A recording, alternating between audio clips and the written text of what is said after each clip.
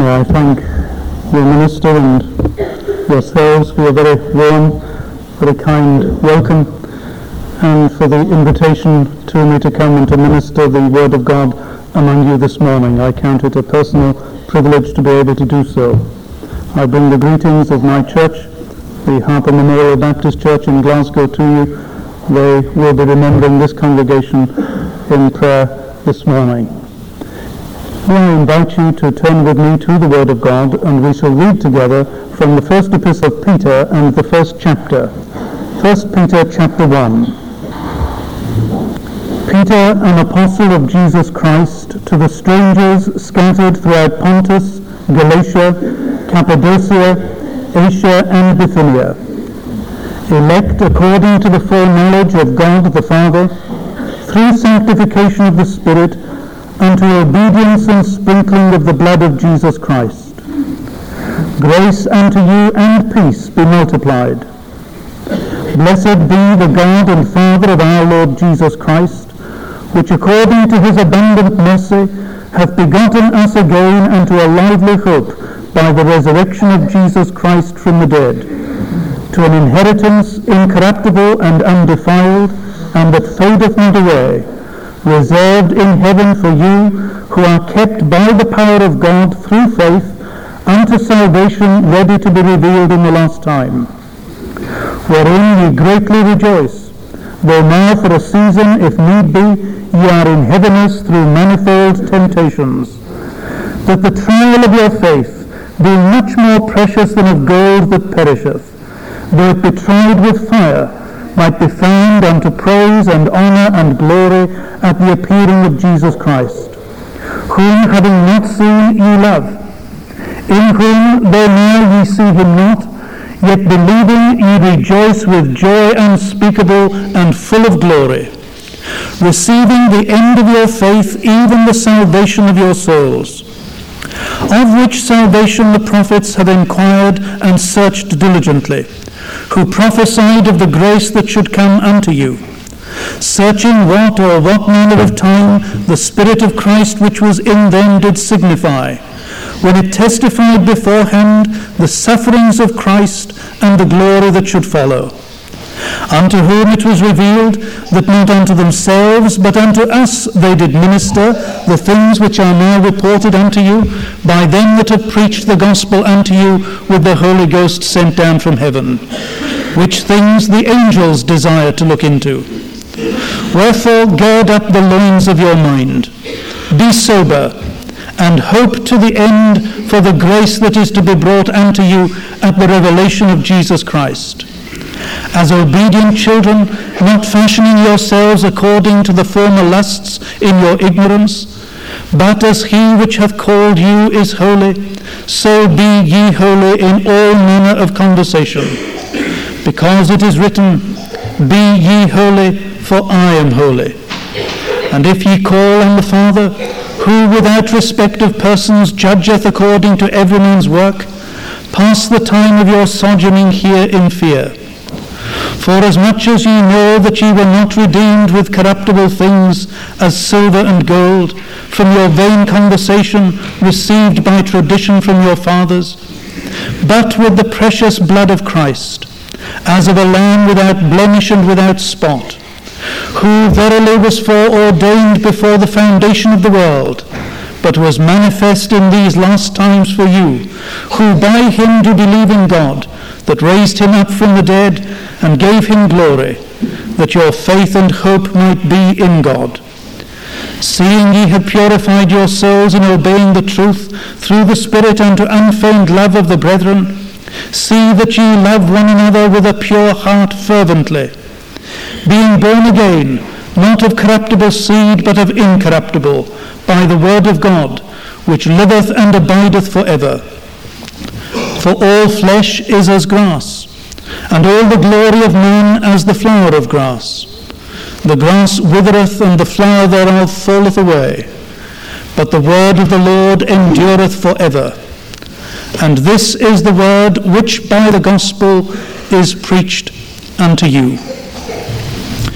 Amen. And so reads God's word.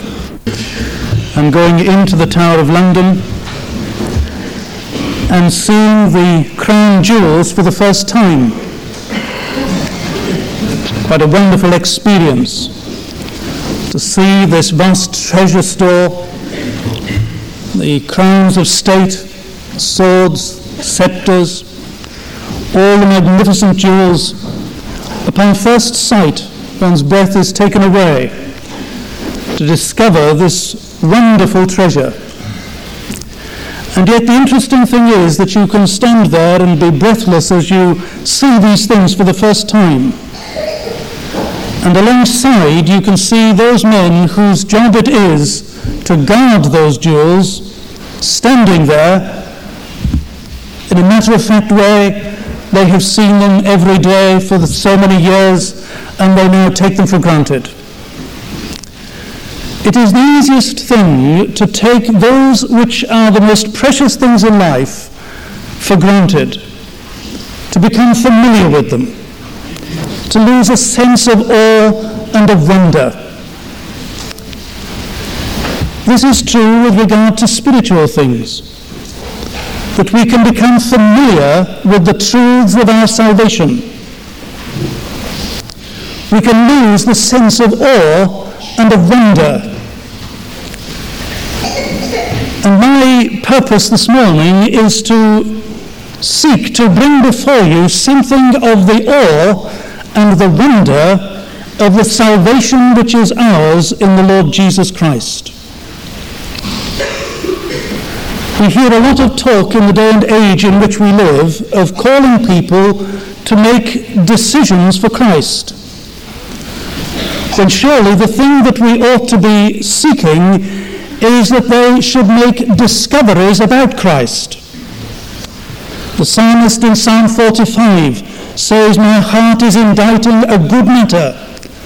I speak of the things that I have made or I have discovered concerning the King. My tongue is as the pen of a ready writer." He has made discoveries of the King, and he is launching forth into his subject. Well, Peter in this epistle is writing to those people who were scattered, discouraged, disowned, dispossessed, simply because they were Christians. And his purpose in writing is to encourage them, to remind them of who they are and what they are in the Lord Jesus Christ. And the first part of this letter is taken up with him expounding the doctrinal realities of the Christian faith. And then, as with most of the New Testament epistles, he goes on to remind them of their moral and their ethical responsibilities in the light of the doctrinal realities. He is saying to them, first of all, this is what you are in Christ. This is what Christ has made you. And then toward the end of the epistle, he says, this is what you must be. This is what you are. This is what you must be in the light of what you are. Now, I want to turn your attention in this opening chapter to the glorious nature of our God-wrought salvation that Peter describes here. He reminds them of what they are in Christ. And then on the basis of that, he gives them certain exhortations. Now in this first chapter, he has reminded them of their election, their regeneration, their redemption, their living hope, their glorious inheritance, incorruptible, undefiled, that fadeth not away, reserved in heaven for them, and so on. And all of these things he sums up in one word in verse 9. He speaks about the salvation of their souls. And all that he has been speaking about up until this point, he sums up in this one word, salvation. You receive, he said, the salvation of your souls. It is the most glorious thing to be a saved person.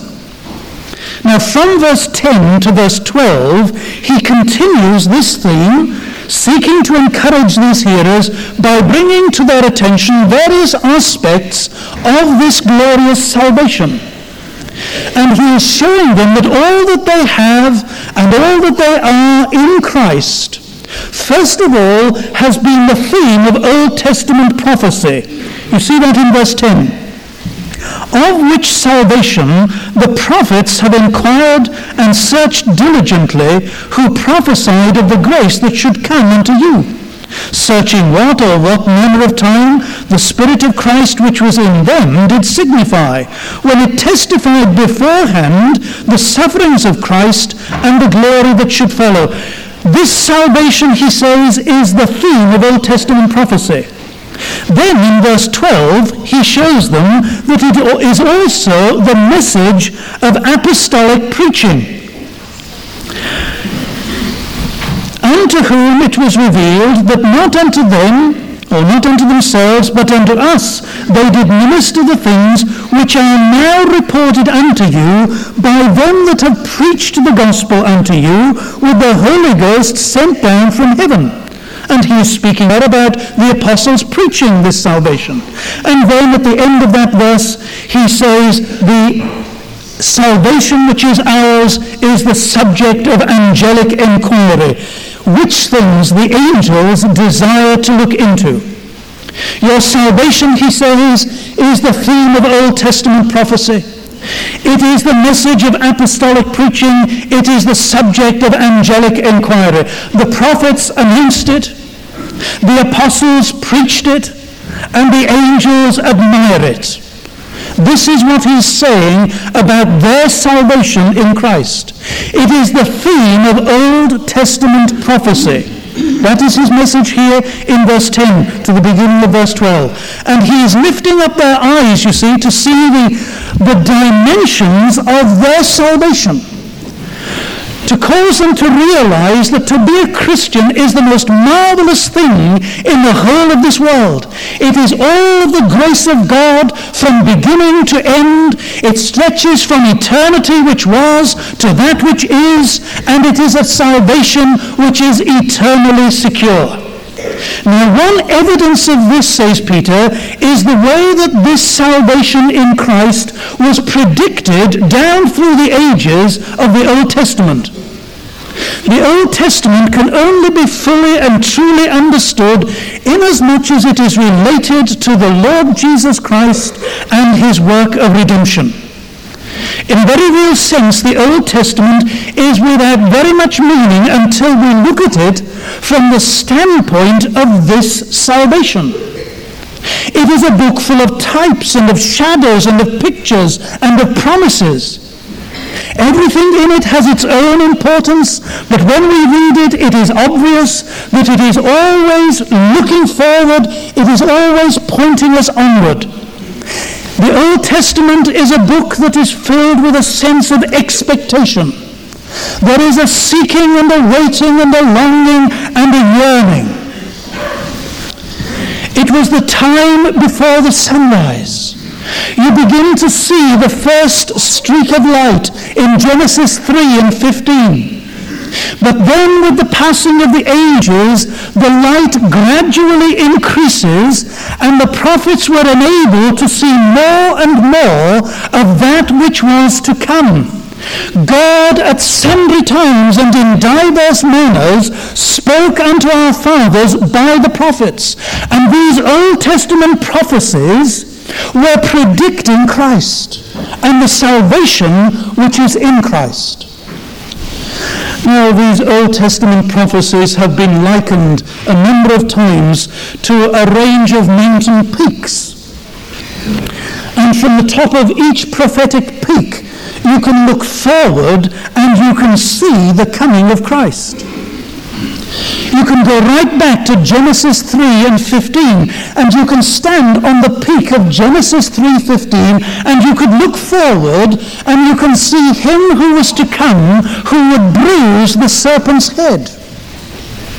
And how often Adam and Abel and Enoch and others must have pondered what was said in Genesis 3:15. That one would come who would bruise the serpent's head. They searched diligently, they inquired into these things. Then as you go through the whole of the Old Testament history, the prophets continually searched eagerly as God was making his purposes known. You can stand on the mountaintop in Genesis with Abraham, And there you see the promise that was given to him, that in him shall all the nations of the earth be blessed. How often Abraham must have searched diligently. How often he must have pondered that statement.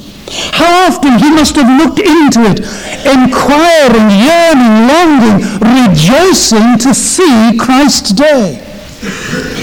Then he remembered Jacob when he was dying, how he gathered his sons around him, pronouncing the blessings in different ways. Do you remember when Jacob spoke about Shiloh coming, and unto him shall the gathering of the peoples be? How often must Jacob and the sons of Jacob inquire diligently into that statement?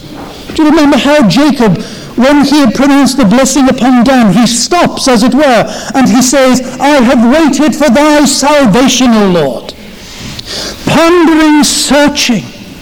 Moses, seeing in the Exodus from Egypt, seeing in the Passover, seeing in the sacrifices, in the tabernacle, in the priesthood, seeing these things in relation to the Christ who was to come, pondering about the prophet who would come, who would be raised up. How often did David in the Psalms speak about the life and the death and the resurrection and the ascension of Christ? He is the one who is anointed with the oil of gladness above his fellows. All his garments smell of myrrh and of aloes and of cassia out of the ivory palaces. David pondered these things. They searched eagerly. They looked into these things with great longing. You come into the spiritual heights of Isaiah, and you climb there, the mountains of Isaiah, and from those mountain peaks you see that he shall be born of a virgin. His name shall be Wonderful Counselor, the Mighty God, the Everlasting Father, the Prince of Peace. Isaiah is given to see that he shall be born of a virgin. Isaiah speaks of his life and his death and of his ministry. Then you go up to the top of Everest in Isaiah 53, and you see that this one will be wounded for our transgressions, bruised for our iniquities. The chastisement of our peace will be upon him. The prophet says, Peter, they inquired, they searched diligently into these things. When they asked the question, to which tribe will the Messiah belong? The answer was given, he shall belong to the tribe of Judah. When they searched and asked, which family shall he come from? He shall come from the house of David. Daniel was given to see that he is the Son of Man. He would see him in all his glory. Daniel was given the exact time that he would come. Ezekiel describes him as the plant of renown, and that in him God would establish the new covenant. Hosea's experience with his faithless wife speaks about the love of Christ for sinners. Jonah's experience in the belly of the whale speaks about the death and the resurrection of our Lord Jesus Christ. Micah was told that he would be born in Bethlehem. Haggai spoke about him as the desire of all nations who would come. Zechariah speaks of him as the branch, and how he would ride into Jerusalem on the foal of an ass, how he would be sold for 30 pieces of silver. He speaks about the fountain being open for sin and uncleanness. Malachi tells us that the Lord whom men seek shall suddenly come to his temple. He would come as a refiner and purifier of silver. So that the death, the life, the ministry, the resurrection, the ascension of Christ, they're all there in the prophets. And says Peter, these men studied these things, they searched into these things, they pondered these things deeply. Now you remember that was the theme of our blessed Saviour on the road to Emmaus. He expounded unto them in all the prophets the things concerning himself, and how their hearts burned within them as he did that. Now Peter is saying to his hearers that in the heart and in the mind of God, Christ was the Lamb slain before the foundation of the world for our salvation.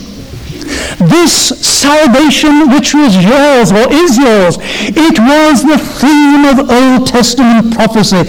of which salvation the prophets have inquired and searched diligently. They prophesied of the grace that should come unto you, searching what or what manner of time the Spirit of Christ which was in them did signify, when it testified beforehand the sufferings of Christ and the glory that should follow. Throughout the whole of the Old Testament economy, there are indications, there are promptings, there are foreshadowings and prophecies and pictures and promises concerning Christ. In every age, the prophets have searched diligently as God made his purposes known. And these men were pointing beyond themselves, says Peter. For them, these visions and these revelations were often mysterious. They were perplexing, but they embraced them by faith, and they endured as seeing the one who is invisible. Do you remember the aged Simeon?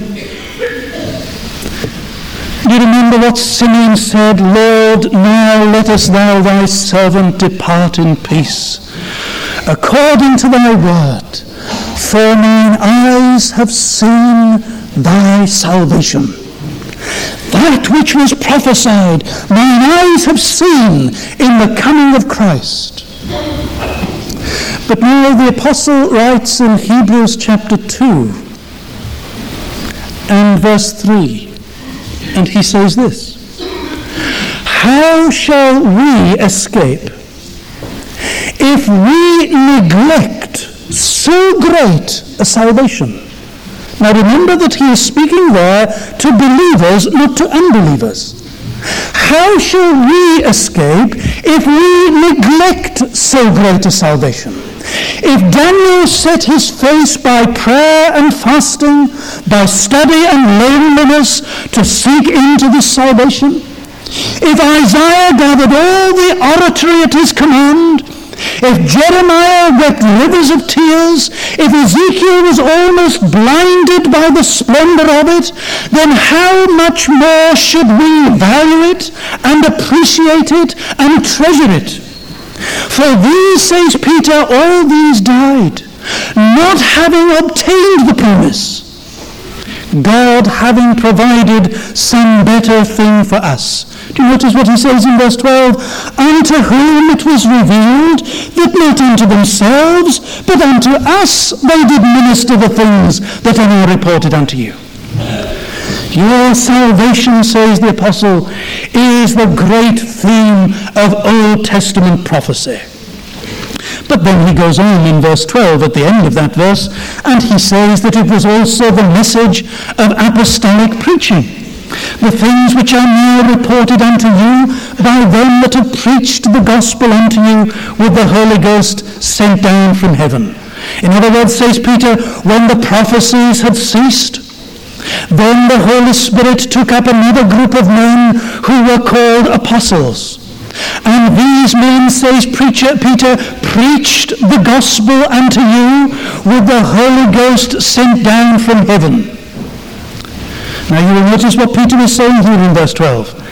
It was the gospel that these apostles preached unto you. They declared unto you the whole counsel of God. They did not declare or preach their own feelings, their own experiences, their own emotions. They preached the gospel. You see, many people in the cults and many people in the isms can testify to having had wonderful experiences and sensations and profound changes in their lives. There are people who can go to psychoanalysts and they can have great life-changing experiences. There are people who can go to faith healers and they say that the faith healer has helped them and changed their life completely. But that is not Christianity. The apostle, says Peter, did not preach experiences or emotions or sensations, nor did they preach conformity to a strict moral and ethical code of conduct. Mormonism and Buddhism and Islam, they all have very high senses of morality. They all have strict codes of self-discipline and conduct, but they are not Christian. These men, says Peter, these apostles preached unto you the gospel. They preached the facts concerning Jesus Christ and him crucified. And in preaching these facts, they proclaimed this glorious salvation. Paul says, I determined to know nothing among you save Jesus Christ and him crucified. The gospel. Now, either men accept the gospel declared by the apostles, or they don't accept it. I'm a Christian this morning not because I feel certain sensations, not because I have experienced all kinds of strange phenomena. I am a Christian because I believe what God has said in his word. I believe what God has said about Christ. I believe what God has said about myself. I believe what God has said about death and about hell and about salvation. And the apostles went everywhere preaching this gospel with the Holy Ghost sent down from heaven. Wherever they went, they declared to men and women that in the person of God's Son, God has kept his word. That which was spoken of has happened. Peter on the day of Pentecost, this is that which was prophesied. So that Peter is saying to these people, your salvation is based upon certain historical facts. These things were prophesied in the Old Testament, and they have been fulfilled in the person of Jesus Christ. And everywhere the apostles went, they declared the truths of the gospel, calling upon men and women to repent and to believe this gospel. They preached this salvation. They preached that it was salvation from something. And they preached that it was salvation to something. It is a salvation from eternal destruction. It is a salvation unto eternal blessedness and bliss. And now Peter is saying to these people, this is your salvation. Never forget what it means to be a Christian. Your salvation is the greatest thing in the whole of this world. It is a glorious God-wrought salvation. It is the theme of Old Testament prophecy. It is the message of apostolic preaching. And he says at the end of verse 12, it is the subject of angelic inquiry, which things the angels desire to look into. Now he uses a very interesting word there. Parakoumai, to stoop down in order to look into. It is the very same word that is used in John chapter 20 and verse 25 concerning Peter himself on the morning of the resurrection. He, stooping down and looking in to the empty tomb, saw the linen clothes lying. It is that word, stooping down, that Peter now uses to describe the activity of those angelic beings which admire our salvation. Those spiritual beings who rejoiced when God's glorious creation was brought into existence. Those angels who ministered in the lives of Abraham and Isaac and Jacob and Elijah and Daniel and Zechariah. Those angels who burst the bounds of heaven when they announced the birth of John the Baptist and of our Lord himself. Those angels who strengthened Christ in the temptation in the wilderness and in the Garden of Gethsemane. Those angels who were there on the morning of the resurrection. Those angels who welcomed him back on the day of the ascension. These angels who are there even now continually before the throne of God praising him, despite all their high and their wonderful privileges, Peter says they wonder at our salvation. They are amazed at the glorious salvation that has come to sinful men and women. He says they have an intense desire to know something more of the mysteries of our salvation. Our salvation, says Peter, is the talk of heaven. The angels speak to one another about your salvation. They are amazed that God could be just and the justifier of those who are ungodly, which things the very angels desire to look into.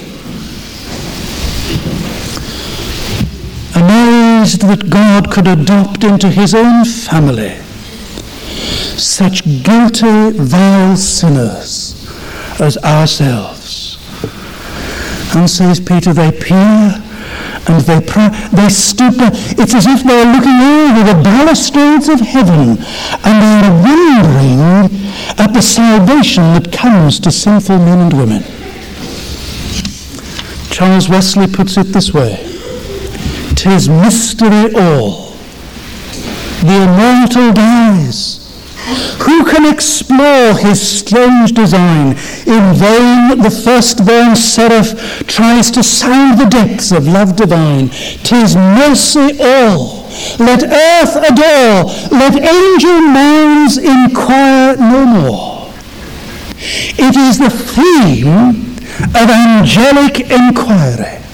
Now, do you see what Peter is doing to these people who felt that they had nothing? They were disowned, dispossessed, scattered abroad on the face of the earth, being persecuted, simply because they were Christians, feeling as if they had nothing in this world. Says Peter, you have salvation in Christ. It is the most glorious thing to be saved. That is yours. The prophets searched diligently, the apostles preached it earnestly, and the angels admire wonderingly. Now, if you are a Christian this morning, you can rejoice in the glorious God-wrought nature of your salvation. Don't become too familiar with it, like the keeper of the crown jewels. Never lose a sense of wonder at what God has done in Christ. But you know, there is the application of the doctrinal realities. This is what you are. Now, says Peter, this is what you must be. I once heard one of the royal chaplains describing many, many years ago visiting Buckingham Palace, and as he was going to the palace, the Queen Mother as she is now, but she was the Queen then, was showing two little girls, two princesses, into a car.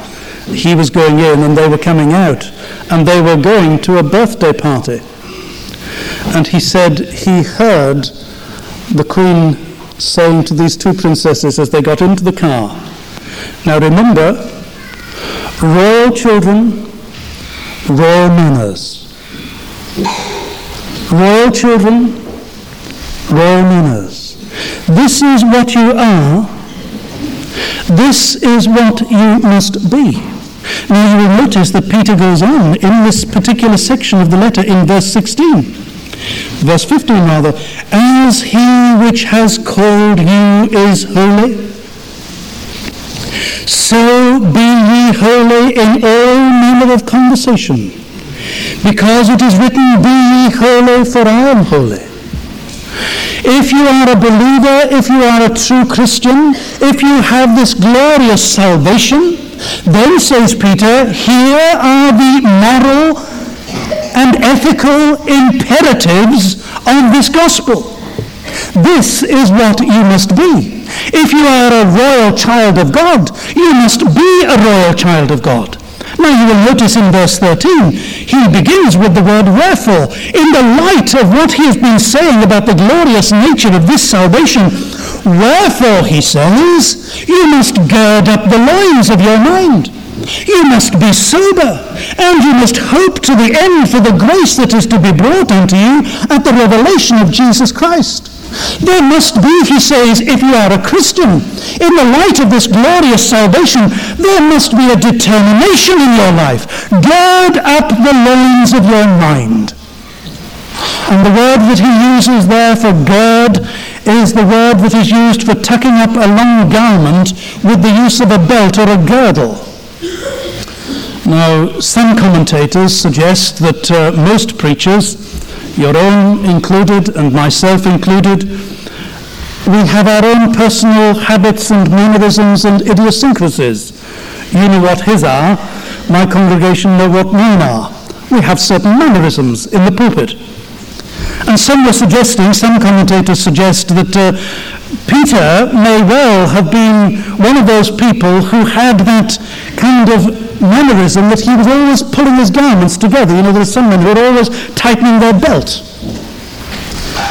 It is a word that is used about Peter in the Gospels. Do you remember? He girt his fisher's coat unto him because he was naked.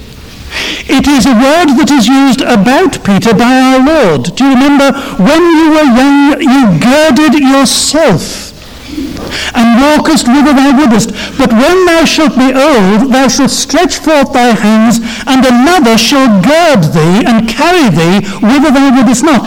It is that word that Peter is now using to Christians, and he is telling them to gird up the loins of their mind. He could have had in mind his Jewish hearers who would remember that on the night of the Passover from Egypt, they ate the Passover with their loins girded, their staff in their hand. They were ready. And Peter is saying, be determined, gird up the loins of your mind, brace yourselves. Pull yourselves together. Be prepared. And he is using this expression to exhort these people to a greater determination in the things of their salvation. Now, any laborer, any working man who is going to start a particular heavy job in the garden, in the street, he will often tighten his belt and roll up his sleeves so that he can get on with the hard work of laboring. Now, that is what Peter is saying here. Those of us who are Christians, there must be a similar determination in the spiritual life. Especially those who are involved in any kind of Christian work. If you're in the ministry, if you're a preacher of any kind, you must be willing to work hard at your task. I read a quote from a Christian journal by a lecturer of one of our theological colleges, and he said, "We are producing a race of spiritual pygmies, adept at raising holy hands and strumming guitars, but harmful in the pulpit and useless in the study." Well, I hope it's not a reflection on his own college, but we find that this is happening all the time, don't we? Young men going into the ministry nowadays, they don't have a study, they have an office. It's significant, isn't it? The study is the place where we work hard. And Peter is saying you must work hard at your salvation. You must work hard at the things of God. The man or woman who is going to go on in the Christian life is the man and woman that must gird up the loins of their mind. You will never achieve holiness of life and holiness of living by being casual in the things of God. We will never achieve spiritual maturity by playing around with Christian things. There is no holiness without a determined effort. John Bunyan said that the ascent to heaven is like a staircase, every step of which will have to be thought for. Heaven is obtained by stealth. It must be taken by violence, by determined effort. Owen Horton, in his lovely little book, his reminiscences and his life story, he points out the difference between a greyhound and a bloodhound. You know, the greyhound will keep on running as long as it sees the hare in front of it. But once the hare stops, or once the hare disappears, the greyhound stops. The bloodhound, on the other hand, will never give up. It will keep on, and it will keep on, and it will keep on. There is a determination. Now, there are some people who are like greyhounds in their Christian life. They're all right when everything is going well, but they never seem to keep on going on. Now, says Peter, be determined, gird up the loins of your mind. Be alert, think about the things that you believe. The scriptures lay a great deal of emphasis, don't they, on the moral transformation of the believer by means of what he thinks. Be ye transformed by the renewing of your mind, says Paul. As a man thinks in his heart, so is he. Use your mind in your salvation. So much superficiality in the things of God is due to a lack of serious thinking. And you don't need me to remind you that we are living in days of great looseness.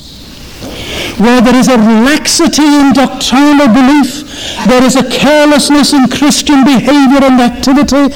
Many Christians are saying and doing things that their fathers would have abhorred. There are many people who profess to be Christians, and yet their Christianity seems to hang loosely upon them. It doesn't seem to fit them. They don't seem to have any firm convictions. They've got no clear resolve. They are easily swayed from the truth. And if ever we needed this word of exhortation, it is the day and age in which we are living. Gird up the loins of your mind. Be determined in the things of God. Because so much emphasis nowadays is laid upon feeling things in the spiritual life, and very little stress upon thinking things through. Says Peter, be alert, gird up the loins of your mind, be determined. And then you will notice he says that they must also not only be determined, they must be moderate, be sober. There is to be determination in your life. There is to be moderation in your life. Gird up the loins of your mind. Be sober. Now that follows on logically from what he's just been saying. If you want to think clearly, then you need to be sober. And any excess of meat or of drink will weigh a man down, and it will sink him into lethargy and into laziness.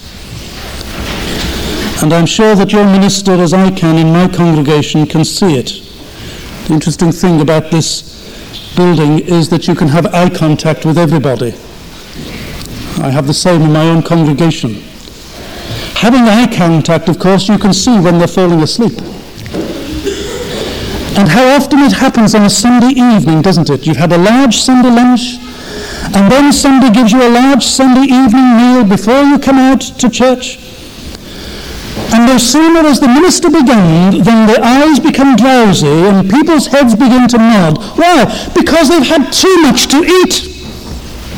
The excess of meat, in the same way as the excess of drink, causes a man to be drowsy. And so Peter is saying, be sober. Have that self-restraint from anything that would intoxicate you. And people can be intoxicated by various things, not just by drink, not just by meat. They can be intoxicated with sport. Some men are golfaholics. Some people can be intoxicated with their family. They're so taken up with their family, they have no time to think about or to see anything else or anybody else. They're intoxicated with people. They're intoxicated by their job, by their profession. The intoxicated man is the man who is so taken up with one thing that he cannot see clearly anything else. And Peter is saying to these people, in your Christian life, you must be sober. You must restrain and refrain from those things that would take the edge off your determination. Don't be influenced by those people who shout the loudest and those people who beat the biggest drum. Judge things with a calm deliberation. Be determined, be sober. If you are not like the man who drinks to excess, he makes a fool of himself. On a Saturday evening, how many men in the streets of Glasgow, and I'm sure in the streets of Stornoway, make a fool of themselves because they've been intoxicated. And on the Sunday morning and the Monday, they are ashamed of what they've done. Now says Peter, in the spiritual realm, be sober. Don't be carried away in such a way that you are doing things of which later you will be ashamed. Now, we are living in days where there are many new fads and many new fancies abounding, and people, particularly in the city of Glasgow, become intoxicated by them. There are some very good but very weak-minded people who are telling us that they've made wonderful discoveries concerning spiritual truth and spiritual experience. They're alight with some new doctrine that Peter and Paul and John never saw. They've got something far superior to anything that the saints and the fathers and the reformers of former years have ever known. And scores of people are being carried away, and they are making fools of themselves in the name of these new things. And we see grown men and women behaving like overgrown school children in the worship of God. And these things are advocated by men who tickle their ears, who create fancies in their imaginations, and they do all kinds of things which are completely illogical. I have a church not too far from me that went charismatic, and another group joined them, and they decided to have a public marriage of the two groups, and all the women went there in wedding dresses, and they all danced at the marriage in the name of the gospel. We have people in Glasgow, professional ministers, who call themselves and advertise themselves as Christian clowns, and they go around as Christian clowns in the name of the gospel, and there are many people who are being intoxicated by them. And Peter is saying to you and to me, in the day and age in which we live, be serious.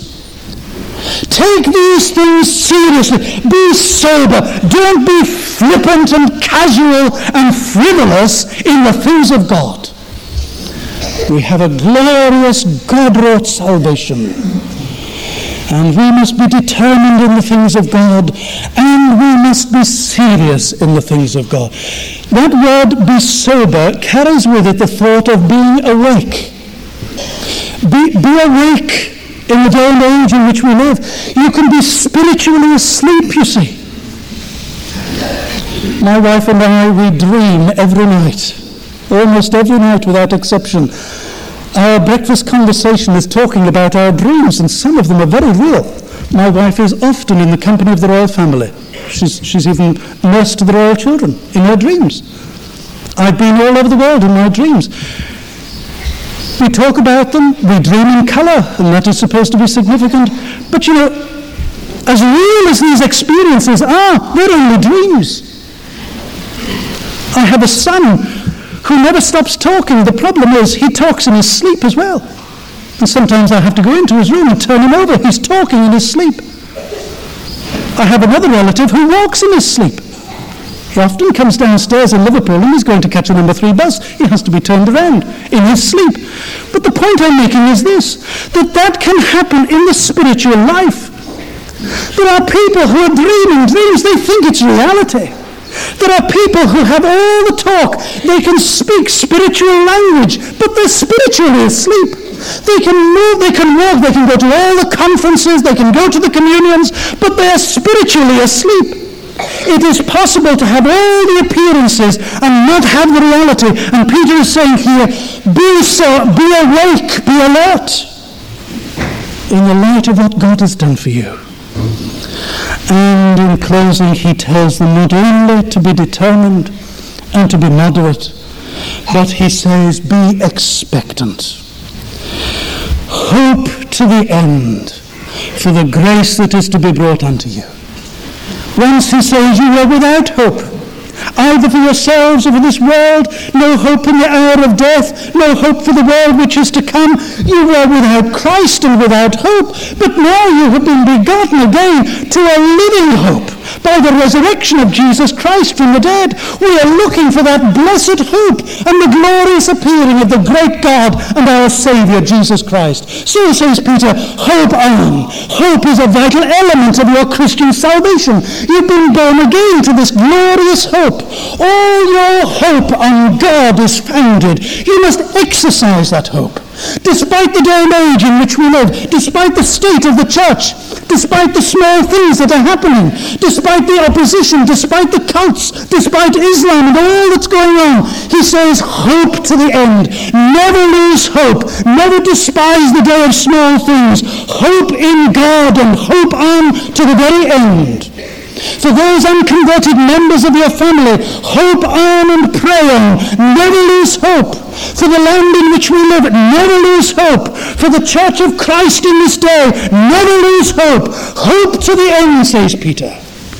This is the glorious thing that kept men in ages past. What was it that kept John on the island of Patmos? He hoped for the new Jerusalem coming down out of heaven. What was it that kept Baxter in the midst of the civil wars? He looked for the saints' everlasting rest. What was it that kept Bunyan there in prison in Bedford? He looked for the celestial city.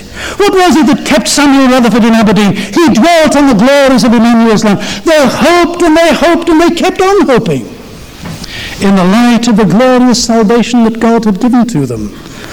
Why, says Peter, your salvation was prophesied in the Old Testament. It was preached unto you by the apostles with the Holy Ghost sent down from heaven. The very angels desire to look into it. Wherefore, gird up the loins of your mind, be sober, and hope to the end, for Christ is coming. He shall yet be seen. His enemies shall be scattered. He shall vindicate his people, and he shall present us faultless before the presence of his glory with exceeding joy. May God enable us to hope on to the very end. We shall bow together in prayer.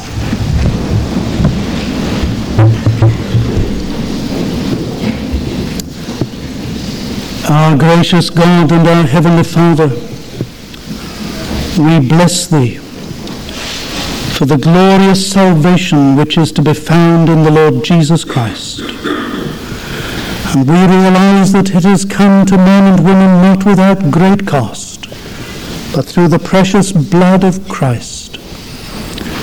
We thank Thee for who He is and for what He has accomplished. And we rejoice in the knowledge that the head that once was crowned with thorns is crowned with glory now. And we look forward to the great day of his appearing. Until then we ask that Thou wilt keep us trusting, keep us believing, until the hour of our receiving those promised joys in heaven. We trust Thee to do these things for Christ our Saviour's sake. Amen.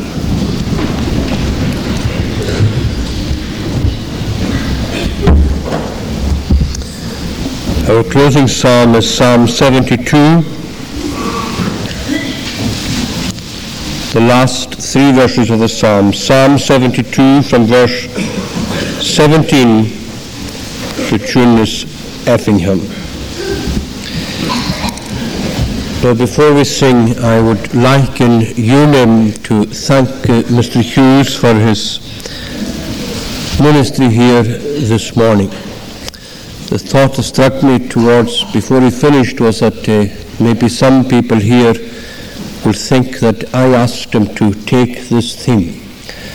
I didn't, but I couldn't help being struck by the if you forgive me for saying it, the almost familiarity of it. I know that you've been acquainted with this particularly of late, and I was absolutely thrilled to hear that wonderful emphasis being placed here today upon the application of the great doctrines of the Word of God to our lives as believers.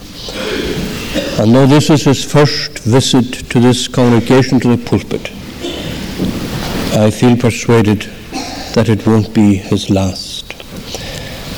And I want in your name to thank him for that ministry here this morning. And to remind you also that Mr. Hughes will speak tomorrow evening in the primary school at the meeting on the auspices of the European Missionary Fellowship. And I'm sure that what you've heard today will move you to try and be present there tomorrow evening. And perhaps I should have said in connection with that earlier on that in our own emphasis upon the Romanian appeal in the past few weeks, that two of our congregation, I know that they won't thank me for naming them, but I'm going to, Margie and Ian Murdo MacLeod, leave, I believe, tomorrow with transport for Romania. And I'm sure that our prayers will accompany them.